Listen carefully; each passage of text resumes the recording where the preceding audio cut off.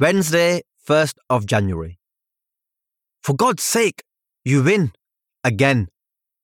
You can throw your cards all you want, Baji Rosey. Of course I won. I'm the best in our whole family at Cluedo. I always win. Saida smiled at me. You're well top at this game, Bajan. You should become a police detective when you grow up. Thank you, Saida. That's more like it.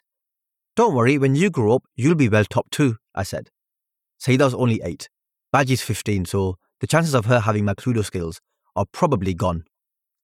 Saida is wrong, but I'm not going to be a detective. I'm going to be a doctor. Baj took my win out on her little brothers. Take that Lego out of his mouth, she said to Zaire, who was in the corner of our front room playing with Tanny. No appreciation for my Cluedo skills from them two. Ammi was in the kitchen.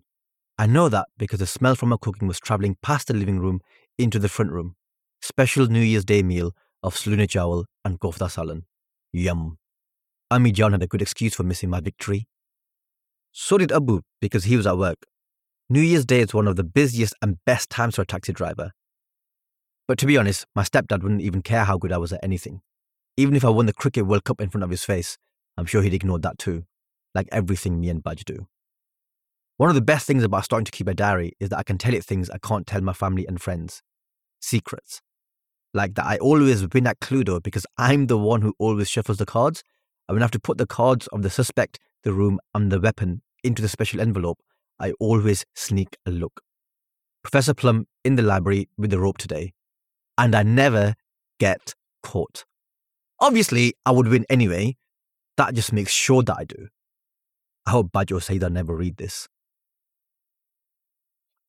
Thursday, 2nd January. 90% of things I do when I'm not at school or home is with my cousin brothers. Football, cricket, cycling, swimming, messing about, buying and eating sweets or playing the Mega Drive. As usual, we were playing footy in the attic of Lancaster Place. Me and Shiry versus Mooj and Shibz.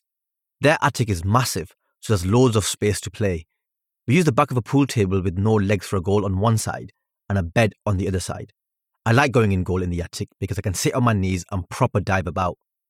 Mooj always argues that his shots have gone in, like today. What are you on about? That went in, fuck off! I saved it onto the postman. I tried my best to make Mooj think he'd missed, but to be honest, I'm not sure. Should he back me up anyway? He usually does. Yeah, there he saved it. It hit the post. No goal. Mooj looked at Shibz. Even though Mooj is the eldest brother, Shibz has always been the more responsible one. He flicked back his curtains from his sweaty forehead. Doesn't matter. We're winning anyway. No goal. Me and Shiry were still in it. Typical Mooj. Fuck's sake, man! Which made Baji Shinar shout, Is everything alright upstairs? Shiry let her know that it was just Mooj being Mooj. He always shouts but never does anything. It's just his way to get rid of his frustrations.